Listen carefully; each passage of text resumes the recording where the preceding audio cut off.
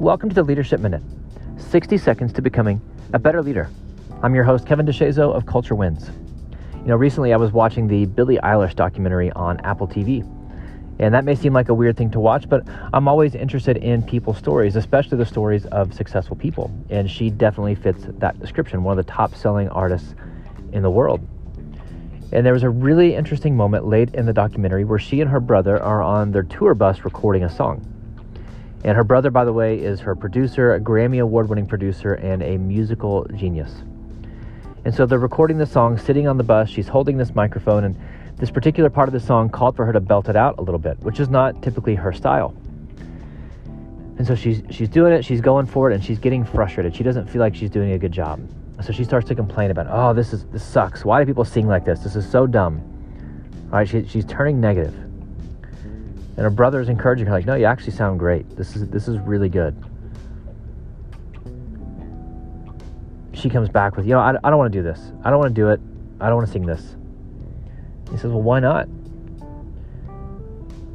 And her answer was that because people on Instagram are going to say mean things about me. They're going to make fun of me.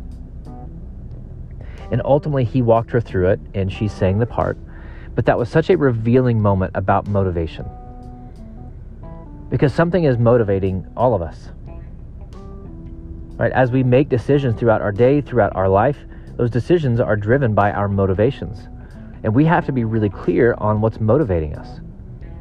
Are we being motivated by avoiding pain? Are we being motivated by not wanting to fail, not wanting to be embarrassed, not wanting to be ashamed, not wanting to be hurt? Or are we being motivated by opportunity, by potential, by learning, by growth, by achievement, by advancement? Those motivations shape our decisions, and those decisions shape our outcomes. So whatever the reality is of our lives right now, it's because of the decisions that we've made. We are who we are and where we are because of our decisions. And those decisions are always driven by our motivations.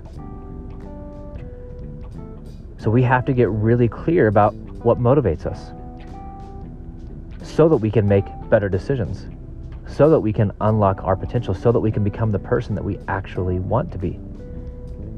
So the question for today is what motivates you? What is driving you to make the decisions that you need to make? Are you being driven by anxiety, by insecurity, by fear? Are you being driven by hope, by potential, by opportunity, by belief? If we want to become who we were meant to be, we have to make better decisions. And if we're going to make better decisions, we have to have better motivators. Own the way you show up. As always, it goes back to your mindset. Be clear on what drives you and be driven by what's possible.